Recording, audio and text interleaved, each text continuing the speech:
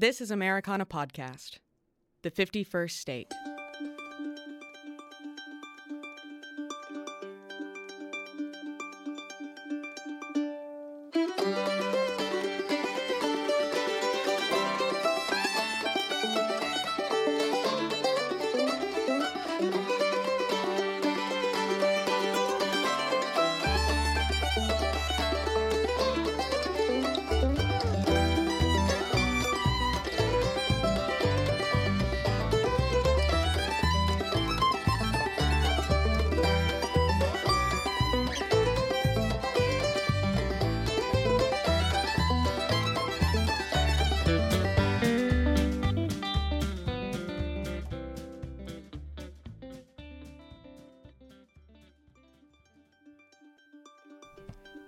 It's time to break out the party hats and pop the champagne because Americana Podcast is celebrating its 4th anniversary. For the past 4 years, this podcast has strived to be a leading voice in Americana in sharing interviews, stories, and music from some of the genre's most talented artists. And it's in our tireless efforts to promote and celebrate the diverse genre and range of sound and styles that we've made plenty of laughter and memories along the way. We've really worked to provide insights into the creative process and the challenges of the music industry, while also sharing the rich history and culture that inspires Americana music. In order to celebrate this fun little birthday of ours, I'm very pleased to invite you to a live panel recording that we did at the Arcadia Live in Kerrville, Texas back in October. We recorded this panel with an amazing group of guests. Moderated by writer and Grammy Award-winning producer Tamara Saviano, this event really was such a blast, guys. I really hope we get to do more of them in the future. Unfortunately, due to some technical complications, we lost the introduction of everyone featured on the show. So if you just bear with me a moment, I'd like to introduce those in order in which you will hear them. Beginning, of course, with Bruce Robison. Bruce Robison is an American singer-songwriter based in Austin, Texas. He is known for his unique blend of traditional country, folk, and rock music, as well as heartfelt and humorous songwriting. Robison has released several critically acclaimed albums throughout his career, including Wrapped, Long Way Home from Anywhere, and 11 Stories. His songs have been covered by numerous artists, including George Strait, Tim McGraw, and The Chicks. Robison, a prolific songwriter, but also the founder of the music publication The Next Waltz, continues to write and record and perform music while also inspires new generations of artists. Bruce is followed by Richard Skantz, who is a music journalist, editor, and writer based in Austin. He is also a well-known figure in Americana music and has been writing about the music for about 3 decades. Skantz's work has been featured in publications such as Rolling Stone, No Depression, and Texas Monthly, among others. He is also the editor of the popular music magazine Lone Star Music, which covers Texas and Americana music specifically. The next person that follows up Richard Skantz is our host, Robert Earl Keen. I don't feel like he needs much of an introduction. Our usual listeners know him very well at this point, but if you are just tuning in, Robert Earl Keen is a singer-songwriter based out of Kerrville, Texas, and he is the host of the show. He is followed up by Jamie Lynn Wilson. Jamie Lynn is a talented singer-songwriter based in Nashville and in Texas. She is known for her heartfelt and emotional lyrics as well as her very soulful and powerful voice. Lynn's music draws on a range of influences from traditional country and folk and pop and rock, all the stuff that we kind of love to talk about here on the show. She's released several albums throughout her career, including Tremble, Luminous, and Wanderlust. Her songs have been featured in films and TV shows, and she's collaborated with a range of talented musicians and producers. Jamie Lynn is also a very accomplished performer and has toured extensively throughout the United States and Canada. And that brings us to our final guest, Dr. Ian Petty. Dr. Ian Petty is a musicologist, writer, and educator. He's at Sul Ross University. He received his PhD from the University of Sheffield in the UK and has since taught at several universities throughout the UK and Canada. Dr. Petty has published several books on popular music, including The Resisting Muse, Popular Music and Social Protest, The Beatles and McClone, Understanding the Electric Age, and Bruce Springsteen and the Promise of Rock and Roll. Petty's work is known for its interdisciplinary approach, drawing on insights from musicology, cultural studies, sociology, and media studies. The real last guest on the panel is yours truly. But anyways, this whole panel was really great experience. And like I said, I'm really hoping that we can do more of them in the future, especially when they are followed up by such incredible performances like we had on this one, where we had Terry Allen play. And I'm really excited because This was a performance. We get to actually play whole songs for you on this episode, so you're going to be able to hear about 3 songs. If you don't know who Terry Allen is a singing, songwriting, painting, playwriting staple. He was born on May 7th in 1943 in Wichita, Kansas. Like the other artists on this show and on this panel, he's known for a blend of unique country rock and folk music, and he's really known for his captivating storytelling that explores the landscapes and people of the American West, hard-edged and uncompromising, and it's earned him a loyal following of fans who appreciate his honest and authentic approach to songwriting.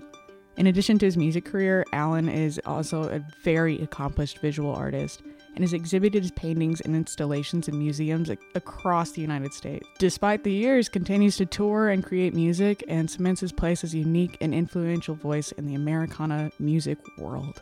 I'm your producer and panel guest, Clara Rose, and this is Americana Podcast, the 4th anniversary and the 51st state.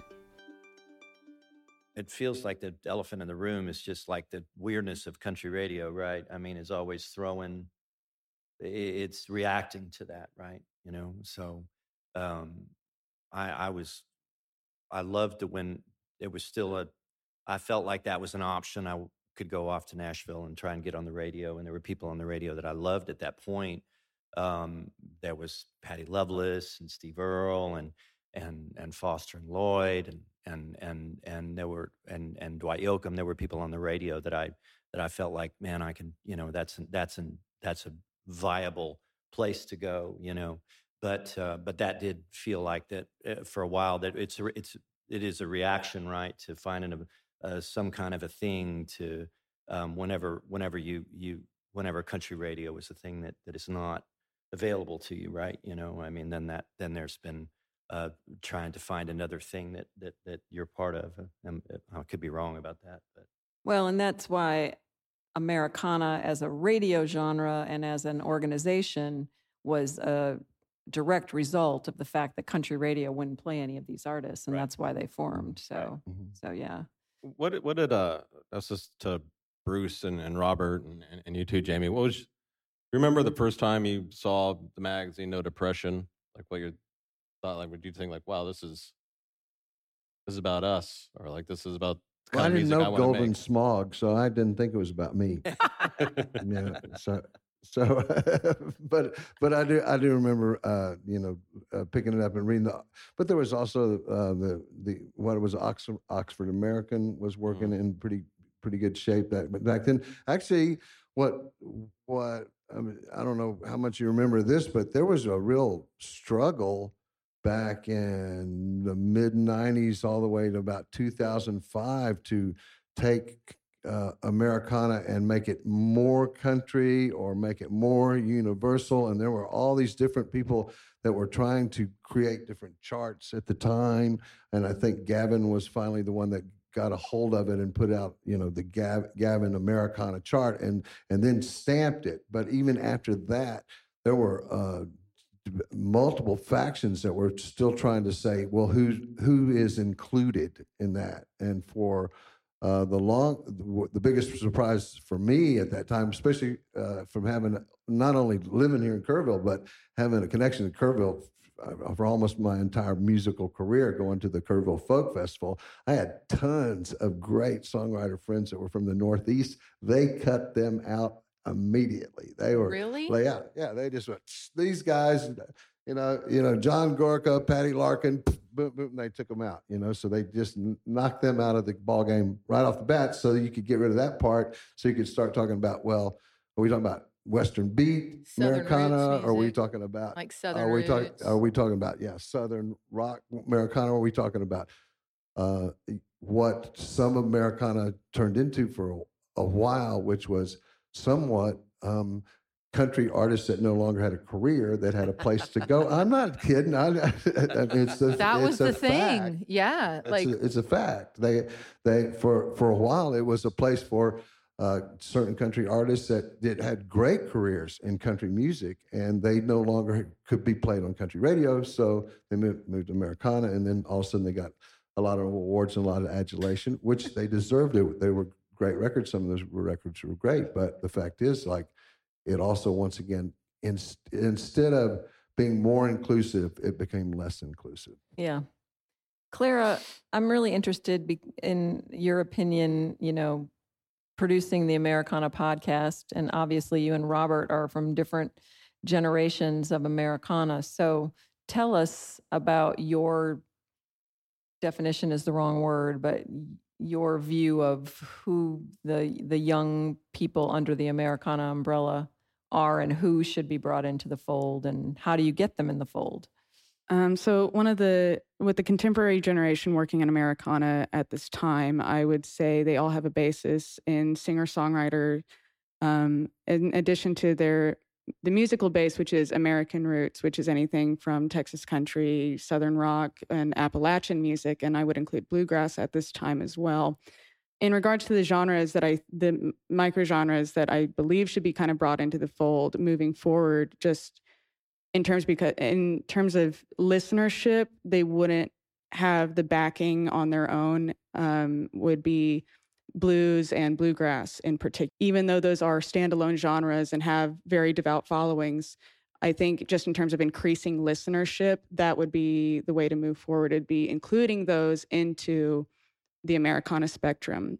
Historically, those are the basis for Americana, sound-wise, and that would make the most logical sense. Well, that's it. We got it.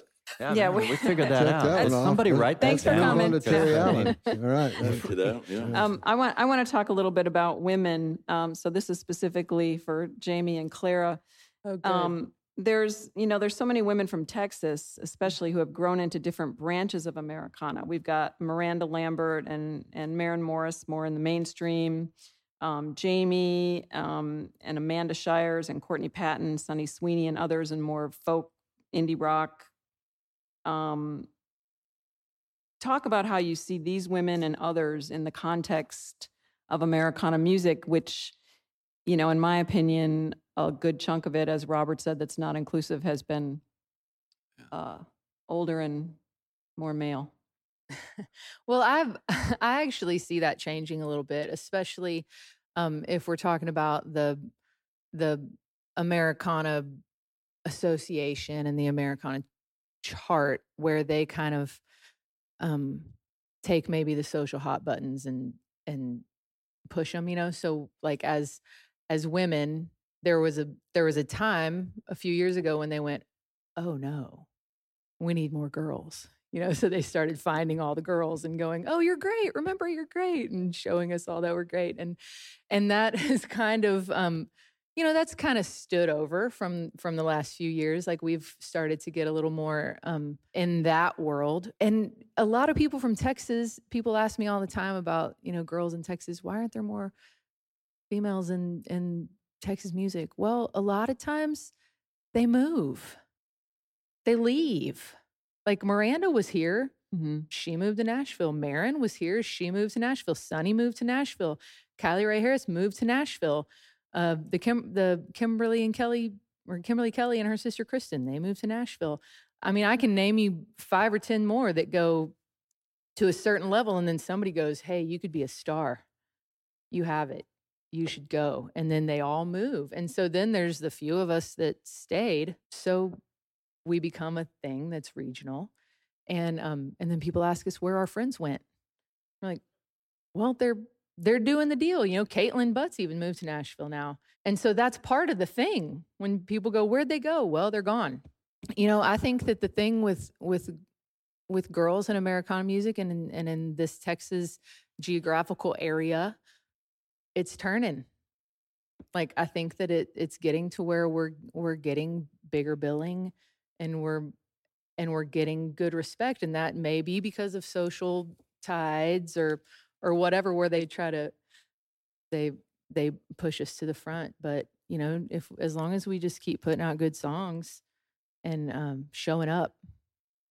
I always thought it was interesting that like a lot of the Texas music, Texas country festivals you'd see people would say like, oh, there's a token female, or there'd be like maybe two female artists and a whole bunch of men, and be like all like the guys be the top of the bill. But like you would think of like the Texas artists that arguably stayed true to themselves and got really successful were mostly women. I mean, like Miranda Lambert, and of course the Chicks, and Right. and Casey Musgraves is Casey, huge, yeah. But they all came out. She of was this here scene. too. She left too.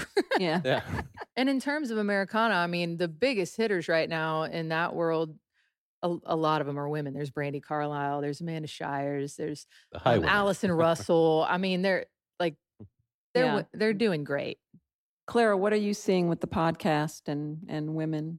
I mean, we're getting a lot more requests from publicists about women in particular. I mean, that alone has changed a lot in the last couple of years. Whenever we first started, I'd say 95% of the requests that we get were men. And now that's starting to... because they're all my friends. Yeah. That's part of it. But that being said, like that has changed a great deal. And one of the things Marissa Moss in her book that came, her book, she's doing great. Yeah, her book came out this last year, and it's called Her Country, and it covers Maren Morris, Casey Musgraves, and Mickey Guyton in particular. But she does talk about the Americana scene and about the 2010s, which is women were not getting the support on radio. They weren't getting radio representation. And so it started kind of becoming a little bit more inward where, well, if we want to get played, we have to support ourselves. And so they were bringing other women on to their shows, and they were creating these bonds and these connections in order to increase listenership, this community in Americana. And they're to the point now that there is a group called Women in Americana, and it just focuses on them and what they're doing on social media. So it'll promote any kind of show that they're doing. And we're getting a lot more requests from these women in particular. And it's something that I would like in moving forward to be balancing out on our show, if not in just increasing, women after women in months moving on. Can I ask Ian a question? So we had we had one run at someone who had mentioned Americana on the BBC one time, and she Lady Nade. Yeah, Lady Nade, and she jumped ship at the last minute. So, but other than that, I don't hear much on. I hear a lot of music programs on the BBC, but I don't hear a lot of Americana programs. So I was wondering I know that you've been over here for a long time, more years than you were living in Britain, but I know that you keep a connection. So what are your feeling about how that part of the world thinks about Americana? There is an American Music Association of the UK. The definition of Americana in the UK is, if anything, is even broader than in the United States here. A key figure is on the BBC, a guy called Bob Harris, who used to run the old grey whistle test. Of course, there's a story behind that as well. Known as Whispering Bob Harris. He's a key player in this and has been for 40 years. So I would seek him out, Bob Harris on the BBC. Probably more country than anything, but not completely. So we do get some Americana through that, but the definitions of it are very broad. But Harris is a really enthusiastic supporter. I'll sing a song Robert Earl Keen did not write.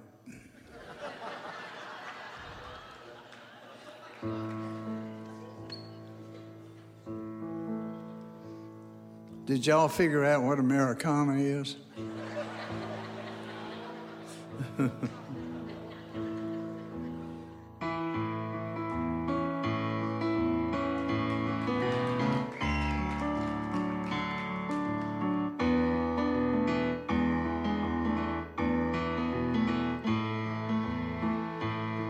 I'm a high, straight, and plain view, side betting Idaloo, and a fresh deck in New Deal. Yeah, some call me high hand, and some call me low hand, but I'm holding what I am, the wheel. Some panhandling, manhandling, post holding, high rolling, dust rolling, daddy. I ain't got no blood veins, just got them 4 lanes, a hard Amarillo low highway.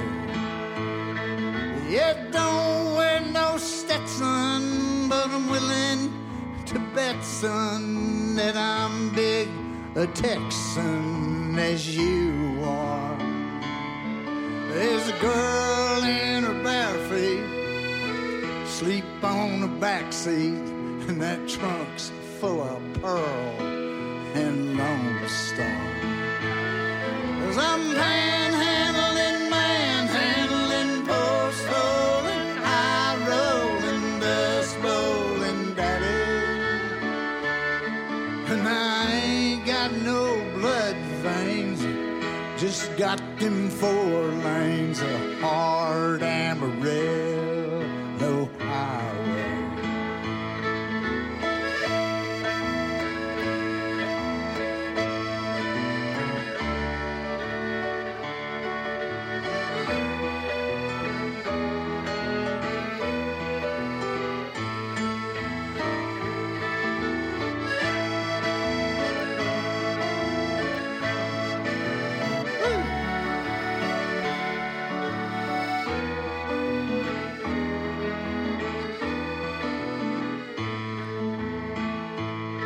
I'm gonna hop out of bed, pop a pill in my head, yeah, bust a hub for the golden spread under blue sky.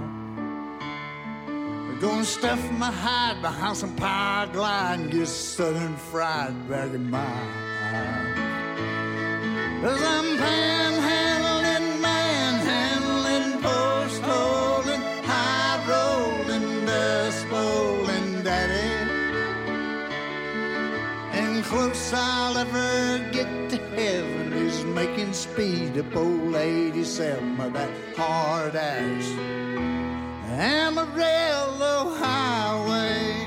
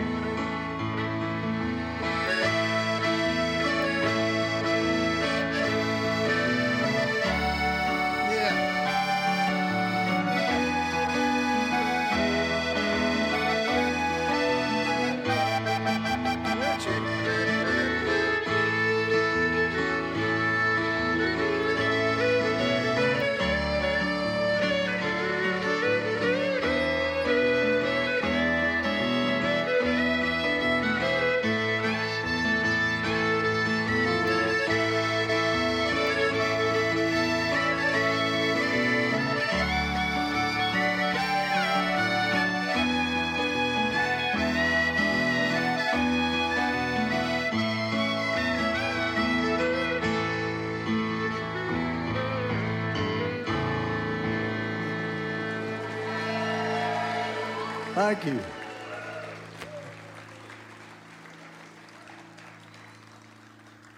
Robert always did it way too fast.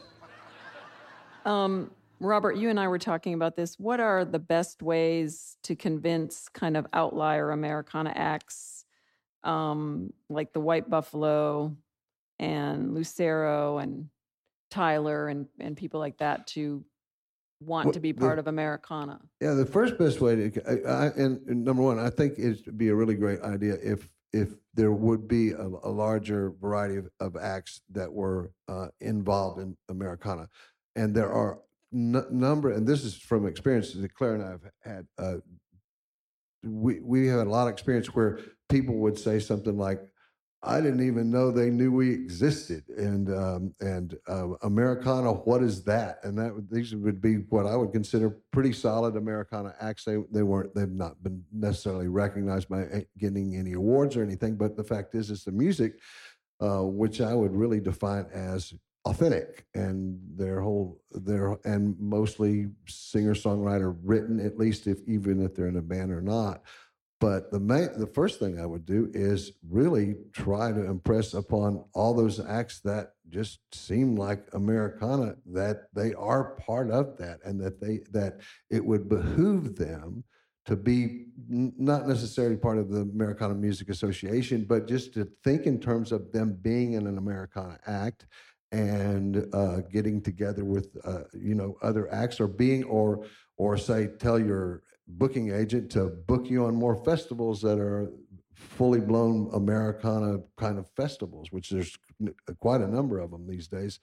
And that would be the first thing I would say. But as far as moving further, somebody like Tyler Childers, he's so big on his own as far as what he is. He's his own entity. But get people like Tyler. But there's numerous people like this, and get those people to just realize how much more good it would be if they would embrace Americana for them.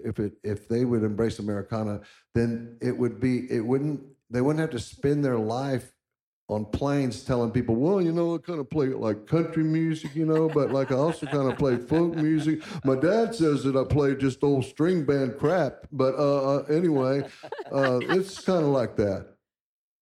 And so you have a home, Right. and So they should divine. I think that helps everybody. Yeah. Can I ask Robert? Like, speaking of, you're that example. You had established this very large grassroots fan base for years in Texas and beyond. Before the Americana charts came out. Did Americana come to you, or did you go to Americana, or once that happened, like how did that help you? Well, I was really good friends with this guy named Rob Bleetstein, lives out in the Bay Area. You know Rob?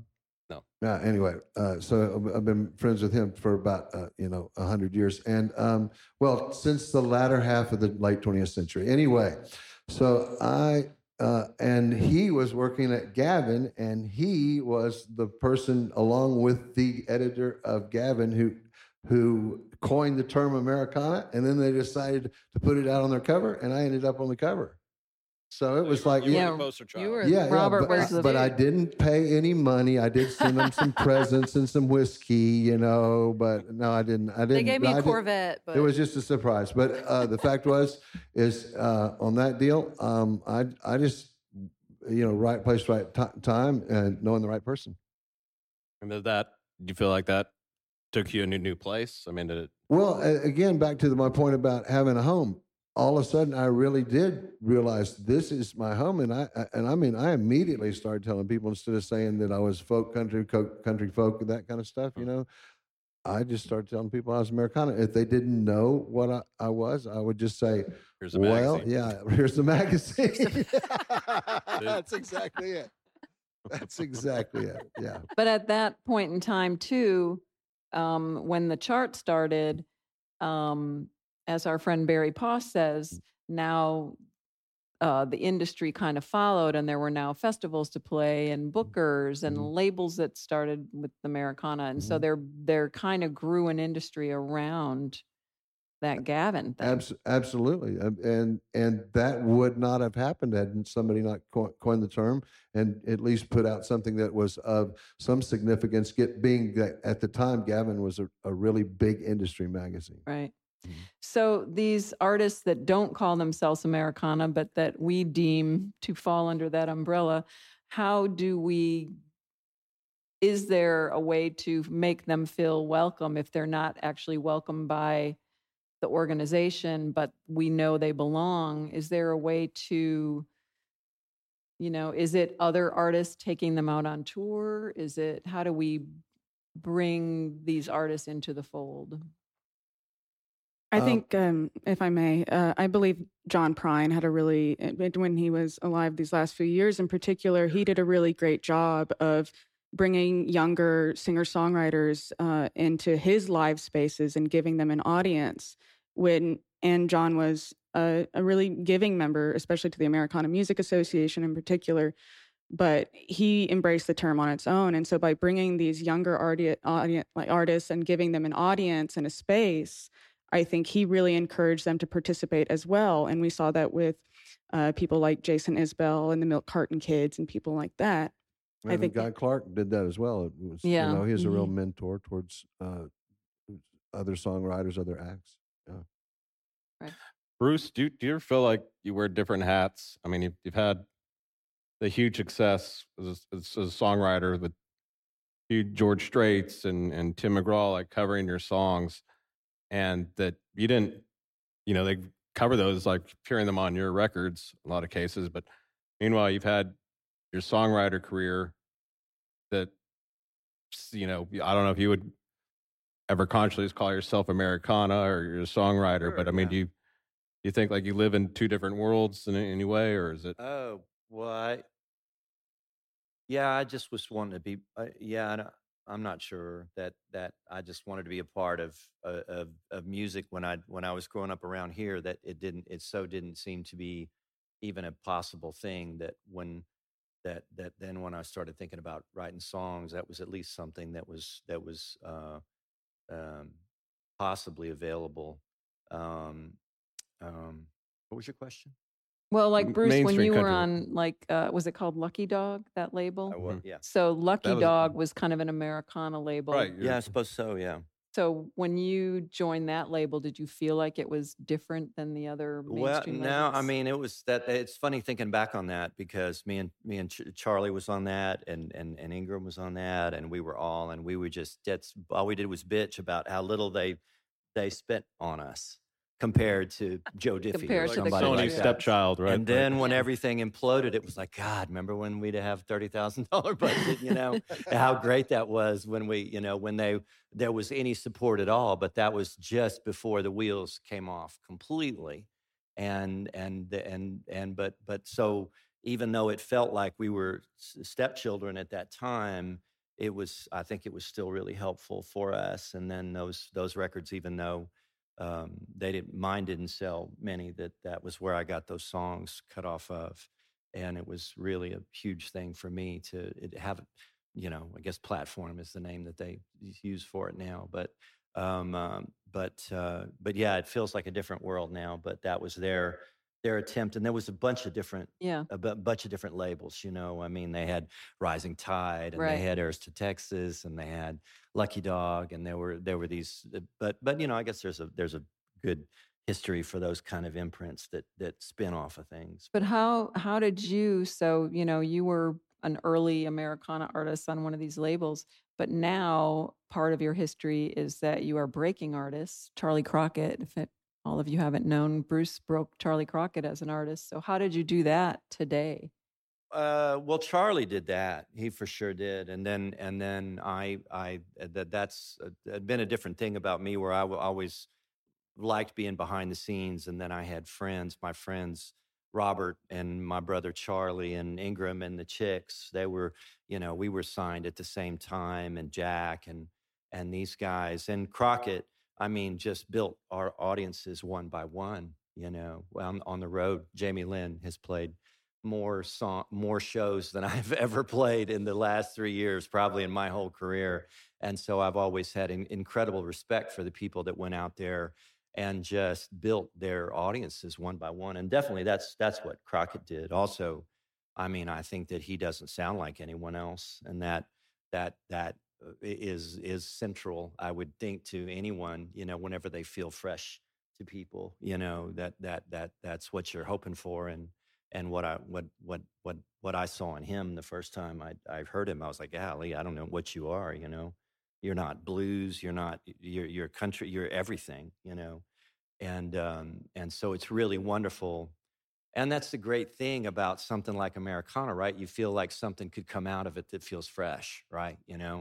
That is not bound by stuff. But I always had total respect for the people that went out there and built fan bases one by one, because is there any other way to do it? And Jamie, that kind of leads us into our next thing. Like, you are out there doing shows all the time. How do Americana artists make a living? And how, now that the business model is no one pays for recorded music, Right. What is your business model, if you don't mind sharing a little bit? Well, funny thing about me is I've never had a business model. Yeah. Okay. But what took the place of recorded sales is merchandise. Like, I started going, how do you make really cool merch? How do you make something that is new, that nobody else has done before, that you're trying to find the thing that people, And you go out on the road, and if you've got cool shirts, you've got cool hats, you got some weird things, coasters or bottle openers or whatever, like, what will you buy?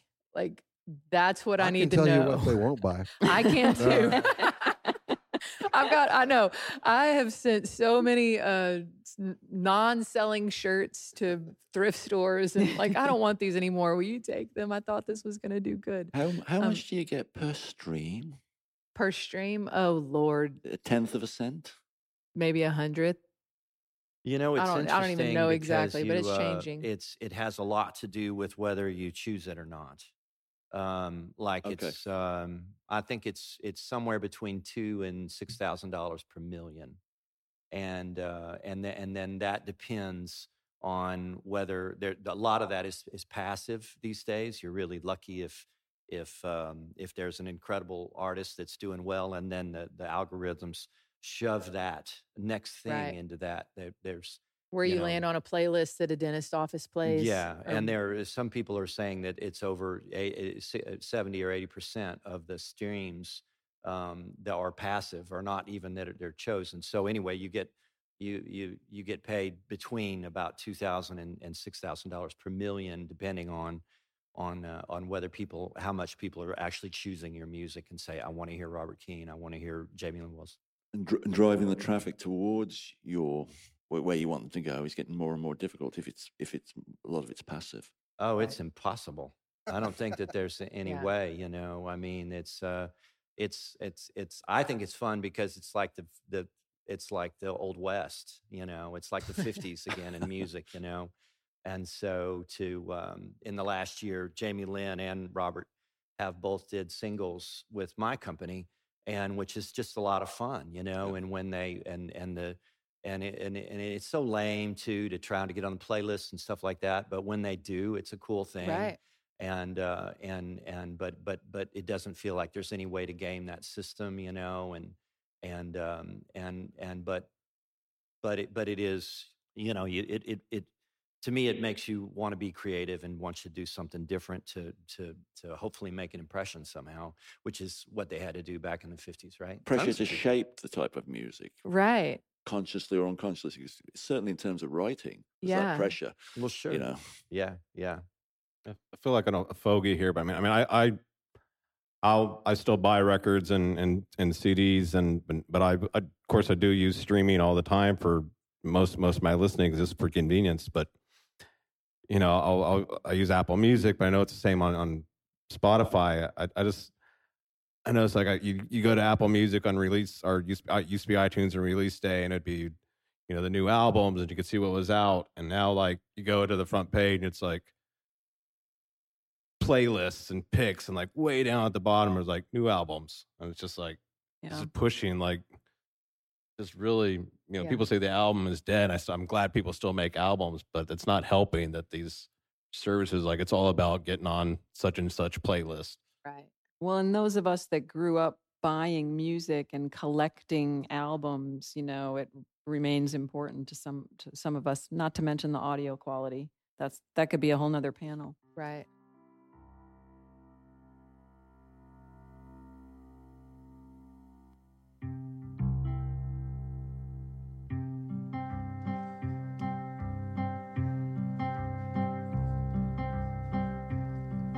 Ellie took his first release on the highway in 1953, green Chevrolet, and is carrying an awful load for just a 15-year-old, until he laid his mind on the center line and turned up a radio. Going 100 miles an hour down the blue asphalt line, listening to the Wolfman of Del Rio. And he didn't give a damn about the trouble he was in. Yeah, deep down in his soul, he just wanted to go.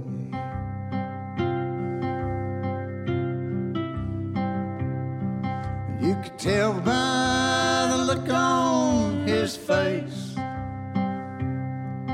He's all caught up with a need, trading some emptied out spaces for some speed.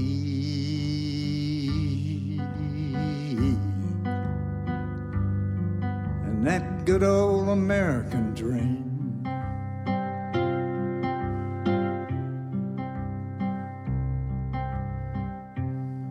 And she took her first release on backseat a 1961 black V8 Ford. She just give up all control on that vinyl tucking road. Head breathing hard with the dark-eyed boy that she barely even knows. Going 100 miles an hour down the blue asphalt line, listening to the Wolfman of Del Rio. And she didn't give a damn about the trouble she'd get in. Yeah, deep down in her soul, she just wanted to flow. And you could tell by the paint on her face, she's all made up for the need, trading some emptied out places for some speed.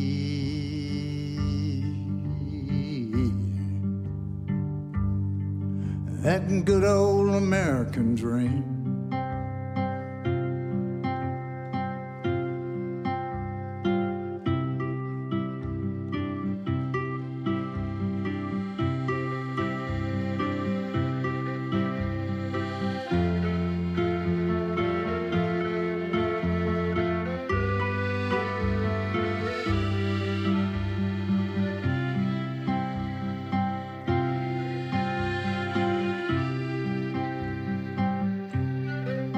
And now they circle one another, armed with the lives from their past,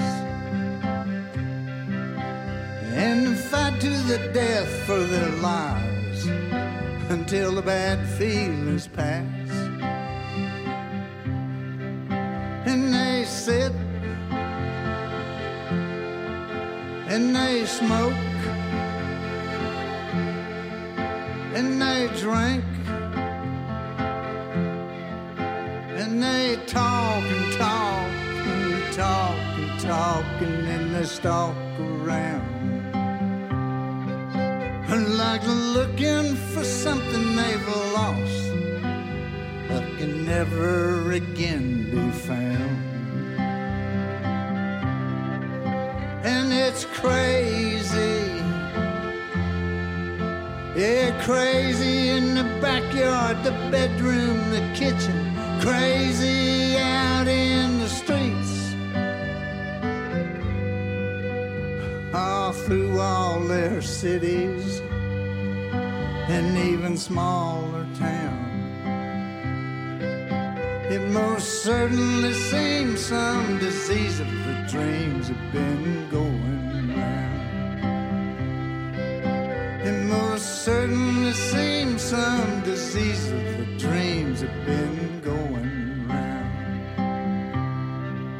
They're going 100 miles an hour down the blue asphalt line, listening to the Wolfman of Del Rio.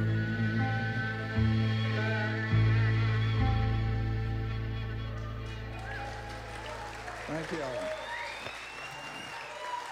Thank you.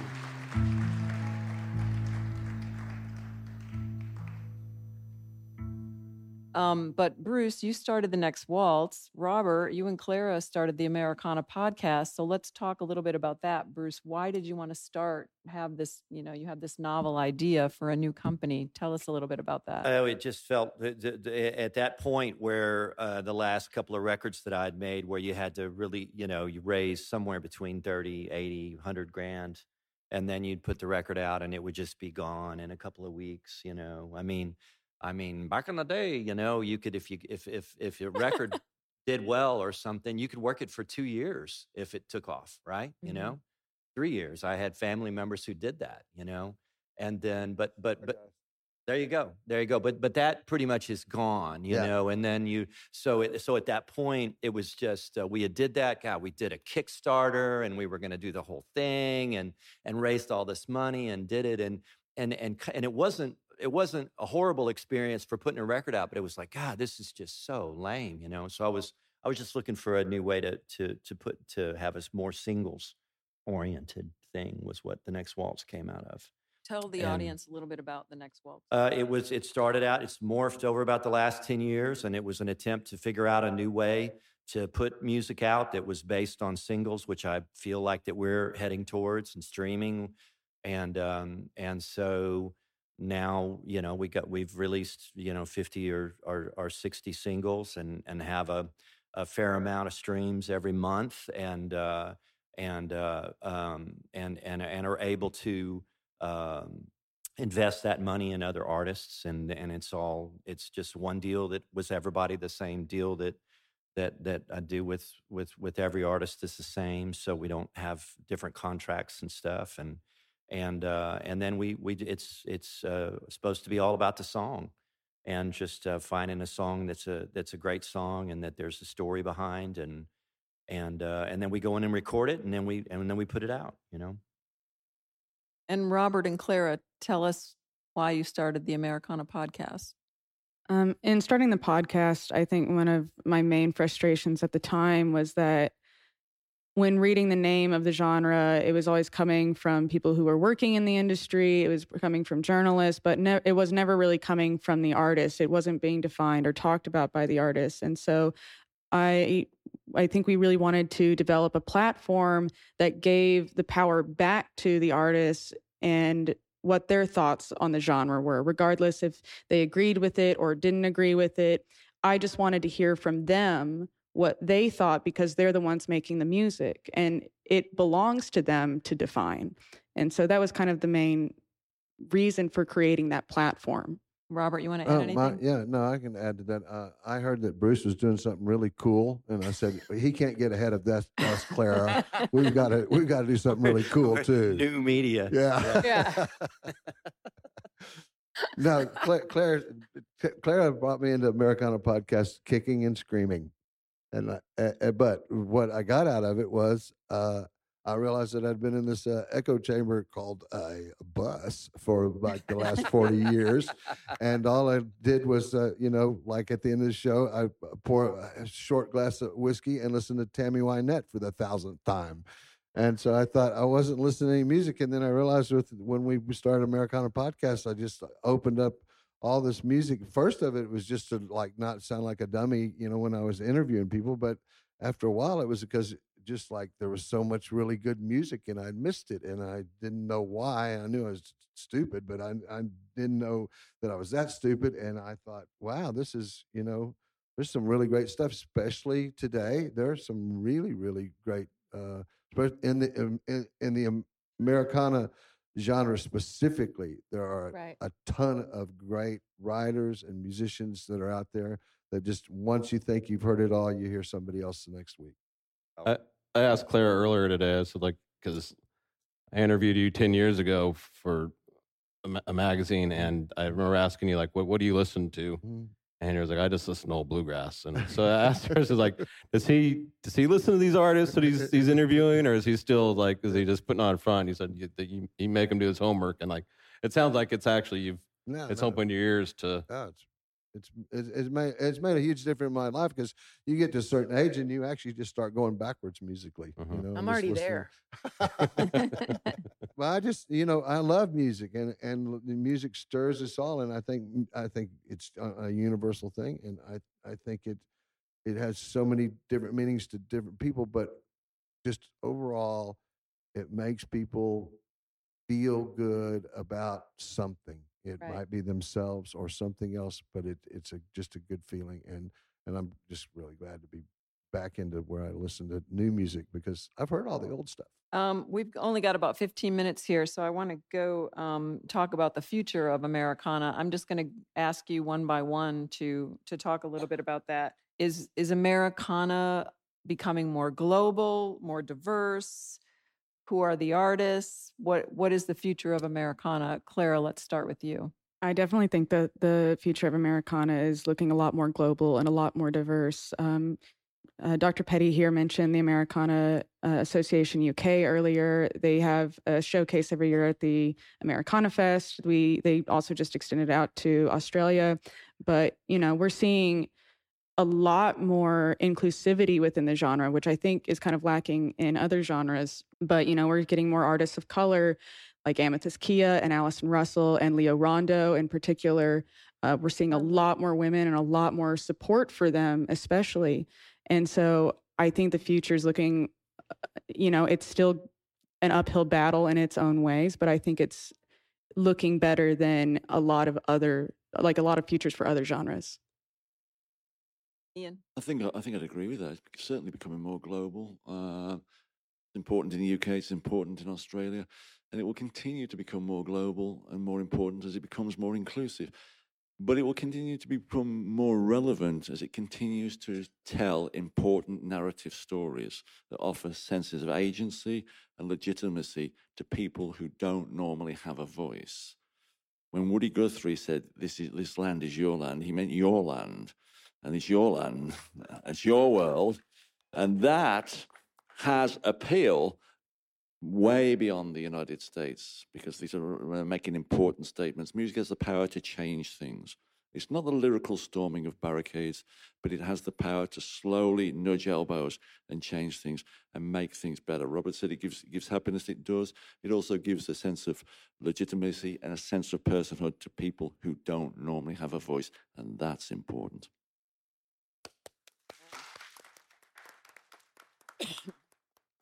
Jamie? Yeah, what he said, that was beautiful. I was going to say that. I mean, I agree with you in that and all of those things. Like, that's what I've always thought about all of these people that we've been mentioning up here today. And, including, tons of people not from Texas. Obviously, we're talking about global here. I've thought about it today that like so many of the great Americana artists are, I read an actual quote that was like, Americana is even branching to not America, which like all these Canadians. And I was like, yeah. But all of these people are telling stories of the people, of the people that don't get, your neighbor across the street, they've got stories. The farmer, down the road, they've got stories. Every single one of you people, you have stories that are song worthy. Just, they don't all have to be about those of us that are songwriters. And I think that is, that's an advantage that we have, that we can go, oh, here's our story set to music, but what's yours?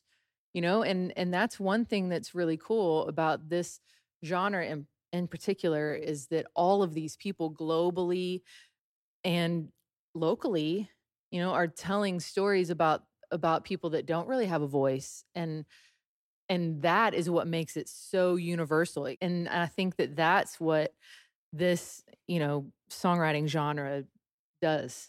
And that's really cool.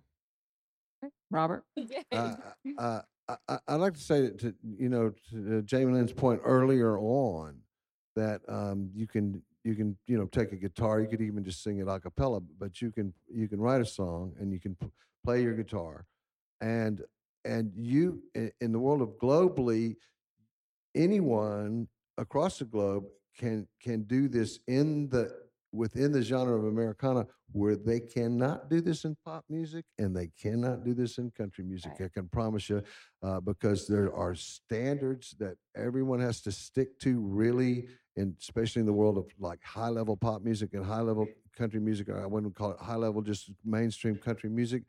And those things will never be heard if you're just sitting there with a guitar Right. and a voice. And so, what's wonderful about Americana music is it doesn't restrict the production values that one has to use to get a song out there. And that's one of my favorite things, because I love hearing like guitar vocal. I've got 2 or 3 old, I'm saying old, but these are old Doc Watson records, which he's just Doc Watson playing his guitar and singing a song. And I just as soon listen to that as I listen to a Steely Dan record, which I like Steely Dan, but still. Richard. Can you repeat the question again? We got off a little here. Yeah, the future of Americana, sorry. the artist, is it becoming more global? What do you see? What would you like to see? I've always liked the idea, the thinking of Americana as I like the idea mainly like when it was, we had Lone Star Music Magazine, and it was like you'd think Lone Star just gonna be Texas, but we covered all, it was Americana, and it was like, I thought it was like his roots and roll, and I liked having that broad umbrella to, just the freedom, like what's Americana? Oh yeah, it's a singer songwriter, it's a roots rock band, I like that broad spectrum. And so I think that I like that the Americana Awards, when they you do see those different shades and colors and parts of it. And it's not just, alternative country. And so I think that's pretty cool. And I also think it's cool. I'm on record, I'm a fan, but I thought it was probably the 2 biggest records last year were Taylor Swift's Folklore and Evermore. And like, that's, she's someone who, of course, she started out country, then went, pure as produced pop as you can be. And like, she did these 2 records. They're just stripped down, just great. Gorgeous records. Gorgeous Americana or folk or, indie folk or indie, but it's like, that's like, here's this as big as you get, like finding the sound. And like, that's how big, Americana can be if you want to. So I think that's encouraging as far as like the future of the genre. But Bruce? I'm going to punt on that, but with the through line through that kind of, which is an option of a future where you have somebody like Terry Allen, who I don't know if this is what he wants or not, but who will be incredibly influential all over the world. But I used to tell Jerry Jeff, I was like, I came here because not only you didn't sound like you were trying to sell 1 million records, it sounded like you were trying not to sell 1 million records.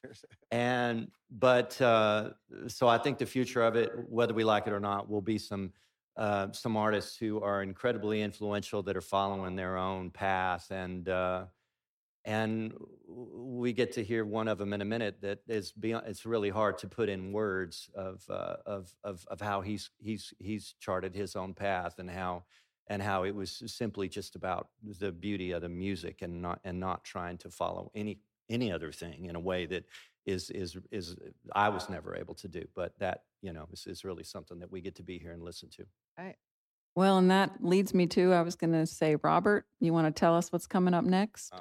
Ladies and gentlemen, Terry Allen to be up here in a few minutes playing with Richard Bowden on the fiddle and his son Buck Allen.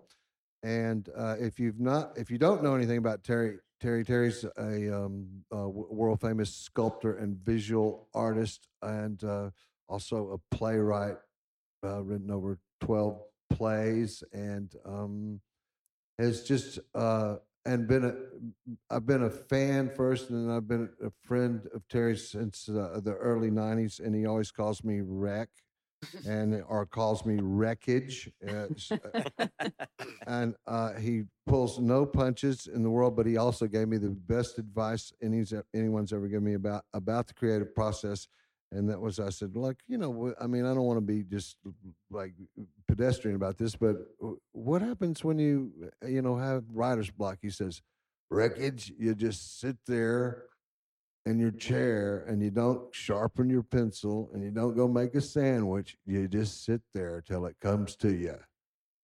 And I said, that might be a long time. He says, it definitely can be a long time. And I said, but if you'll look at some of his art if you've never heard Terry, I think you're in for a treat. If you do know Terry and don't know his art, if you look up his art, you will be amazed. Every minute he sat there not making a sandwich, not sharpening a pencil was worth it. So, thank you so much. It's been great. Thank you, Tamara. Everybody, please, a round of applause for Clara, Ian, Jamie, Robert, Richard, and Bruce. Thank you. As Americana Podcast celebrates its 4th anniversary, we can only look forward to more great episodes and more insightful interviews. And more amazing music. Here's to many more years of sharing the beauty and power of Americana music with the world. And I can't thank you enough, every single one of you that has ever tuned in this show. Thank you for sharing it with us and just loving music, because that's what this is about. And I cannot express my gratitude enough. And for those that were part of this special panel performance, I would really like to thank Tamara Saviano, Bruce Robison, Richard Scantz, Jamie Lynn Wilson, Dr. Ian Petty, Terry Allen, and our host, Robert Earl Keene. I would also really like to put out a special thanks to the assistant producer and recording engineer on this episode, Brett Brock. Americana Podcast is brought to you by Keene Productions, produced and edited by Clara Rose and Brett Brock, with original music by Kim Warner. Until next time, let the music play. It's for all the waitresses out there.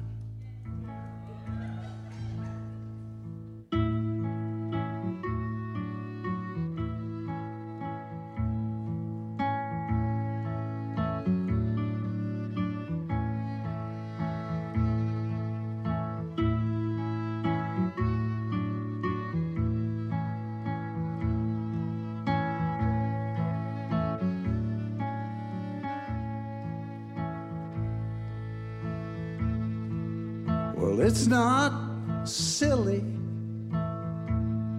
when she brings you your chili to grab a cracker and distract her with a crunch, a cracker crunch,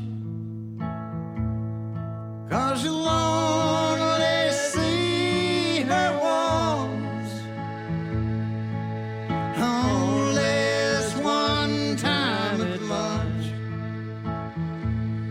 and she might as well see you too. Oh, it's the last time, It's the last time that you're passing through.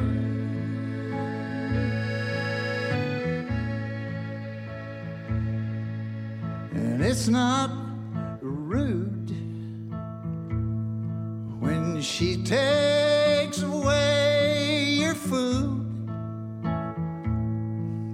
to touch her fingers and let them linger a while with your loneliness and cracker crunch.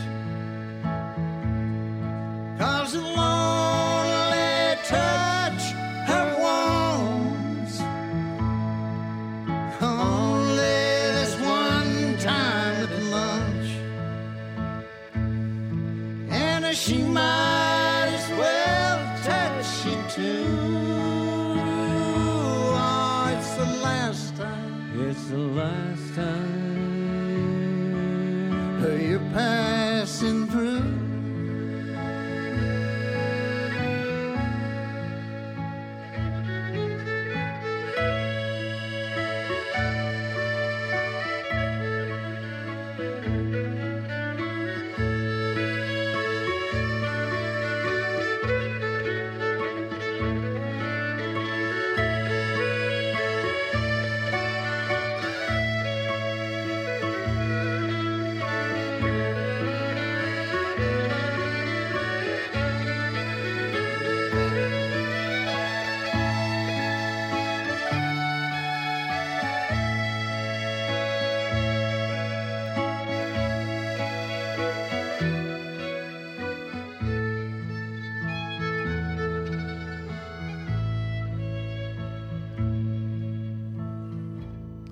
Yeah, so it's not strange when she brings you your change to bend down and kiss her, and whisper you miss her forever. Cracker Crunch, 'cause you'll only love her once, unless one time at lunch, and she might as well love you too. Oh, it's the last time. It's the last time you're passing through.